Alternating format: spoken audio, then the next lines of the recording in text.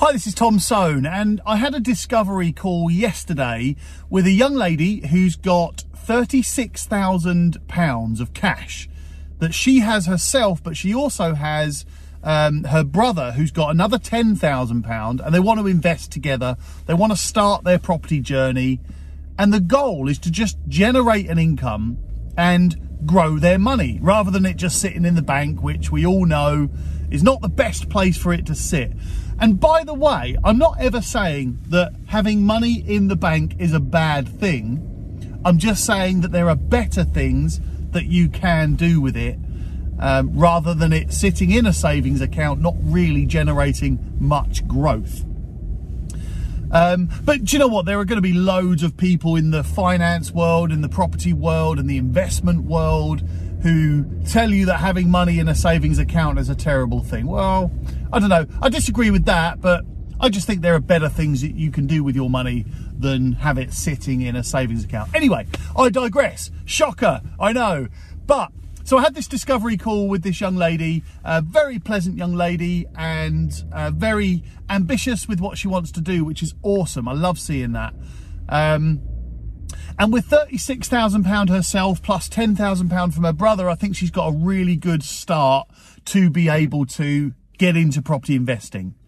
Now, this lady lives in London, so the chances are with that amount of money, it's going to be very difficult to buy a property for an investment in and around London. Certainly in that sort of area, because of the property prices. They're so high, as everybody knows, and the immediate surrounding areas are also quite high.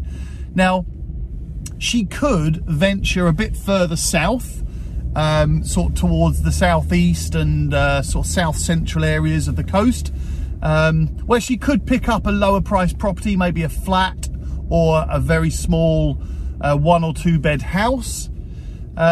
So we talked a little bit about that, because then, you know, if you've got that amount of money, then you want to work out what sort of deposit you will have to put down on a property once you've paid for legal fees, stamp duty, surveyor costs, any refurbishment that you might need to do, any buying fees, auction fees, or anything like that that you might need to pay for in order to buy the property.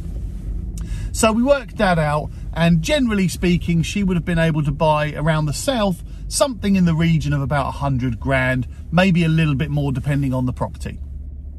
Cool. So that's option number one. And by the way, this lady just wanted to get into buy-to-lets, maybe a flip-to-let if there was an opportunity to do that. But really focus on getting a buy-to-let, starting the property journey, start the money coming in, and start her money growing. So we also talked about properties around other areas of the country as well. Now, she's got roots both in Manchester and also in the northeast as well.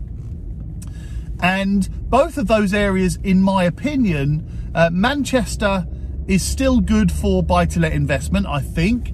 There has been a lot of investment activity in that area, meaning a lot of people have bought a lot of places and ridden the wave of growth in value in that area over in the northwest. But, you know, as with anywhere, there are still definite large growth areas up in the north. Definitely worth looking at if you want to invest and you've maybe got a smaller amount of money, or even if you've got a larger amount of money, good places to invest up there. And hey, if you want me to connect you up with people that source properties in the north and also in the south, then let me know. All you need to do is just email me. We'll book in a call. I'll have a quick chat with you over the phone to determine what sort of things that you could and couldn't buy, or should or shouldn't buy. And then I'll connect you up and hopefully put you on your way to buying a property. But either way, anyway, I digress again. You're all used to it by now, I expect. But anyway, so yeah, we talked about properties up the north and what she could buy. Let's take the northeast for an example. She could probably buy a really good 3-bedroomed house somewhere around the £60,000 to £80,000 mark, which will generate somewhere around the £600 to £650 per month in rent. Mortgage payments are going to be really low, somewhere around the £200 a month mark. And once you've taken your maintenance and your management and any other costs involved, it's a decent a decent investment that's going to generate good returns. Now, personally, I think the Northeast is a good bet at the moment. That's my opinion. It's a bet. That's what this is all about, isn't it? What I'm doing is I'm analysing some data. I'm talking to some people that know, and then I'm making a bet on whether I think that bet is going to come in or not. And you work out the odds, don't you? So I like the Northeast at the moment. So we were talking about different types of property up that way, which could generate a good return on investment, and reasons why that money might grow in value, because the property values up that way, I think they're going to grow over the next few years. I've certainly bought a few properties up there now, so I think the benefit of growth in that area are going to be good. I'm not saying they're going to be long term, and I explained this to this young lady. I think they're probably going to be over the next 5 years, so I'll monitor that. And if at some point I think we've reached a good peak, then I may well sell. But we'll see. It's all about yield. So we talked about different types of property, yes. And we also talked about different types of tenants she may well attract for those properties, what sort of rent values, what sort of growth value she could hope for, and what sort of cash she would need at each different stage of the purchase. Because remember, you don't necessarily need all of the cash on one day. If you're going to buy a place through auction, for an example, you'll need a bit of cash for the auction fee and a bit of cash for the sourcing fee, perhaps. That's on sale agreed. But you don't need your deposit until completion. And you don't need the stamp duty and legal fees until completion.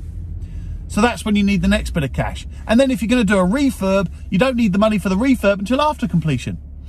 And even then, you don't need all of the money for the whole refurb all on one day. And I would actually advise anybody who's doing a refurbishment job not to pay for the whole job in advance. Never, ever, ever pay a contractor for a full refurbishment in advance. I've made that mistake personally, and it didn't work out so well. But so I would advise you, and I never, ever pay any contractor in advance for the full job. The way I do it is split into 4 sections, 4 quarters, and I pay each quarter once that part of the job is complete. Simple as that. And if any contractor demands all the money up front, then I would probably worry about their financial status. I'm not saying this is for all contractors, by the way, and sorry if you're a contractor listening to this and you have high integrity and good financial status. I'm just saying that me personally, I've been burnt. I know a lot of people that have been burnt in the same way too. So my mitigation of that risk is to not pay contractors in advance. And I do question the financial status of a contractor that needs all the money in advance up front. There you go. Anyway, I've digressed again, as you know. But the overall summary here was that this young lady had a total of $46,000 to invest. I've given her a couple of options that she could look at, which would be to invest in houses in the north. She would have enough money to be able to buy the house, add some value, which I think is important, add some value, benefit from the growth in that value either immediately or in a couple of years' time. And that can be by way of buying a property that needs a bridging loan and then refinancing, or buying a property with a buy-to-let that's going to grow in value over the next 2 years and then refinancing. But either way, pulling that money out and getting as much of your money back out as you can so that you can go again. Now, one question she did ask was that she didn't fully understand the whole refinancing component of that strategy. And I'll try and explain it very briefly.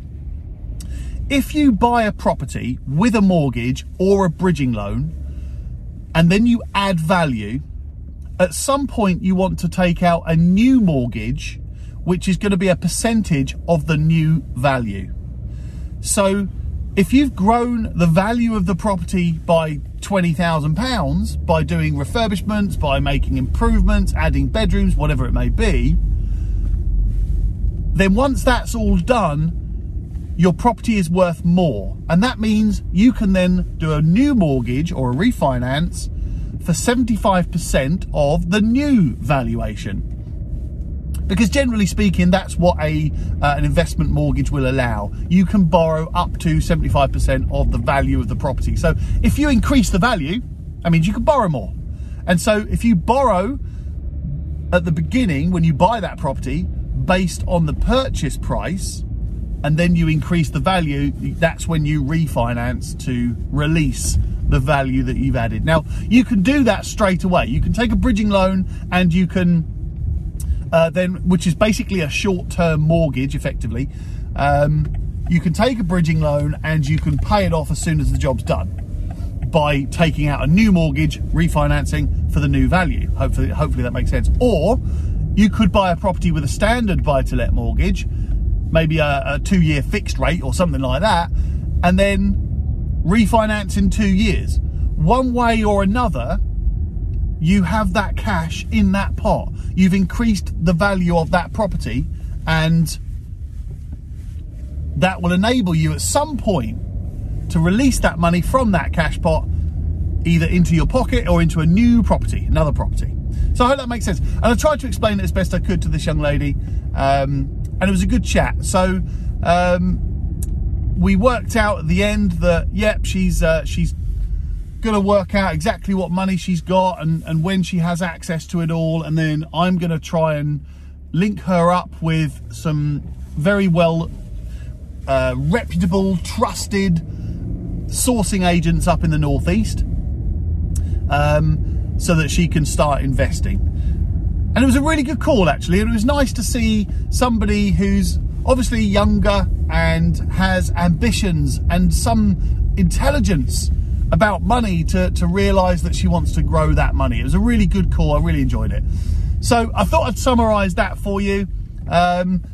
Lot of information to try and squeeze into one little episode here, but I just thought it's good to summarise these things just in case there's anybody else who's in a similar position that wants to invest.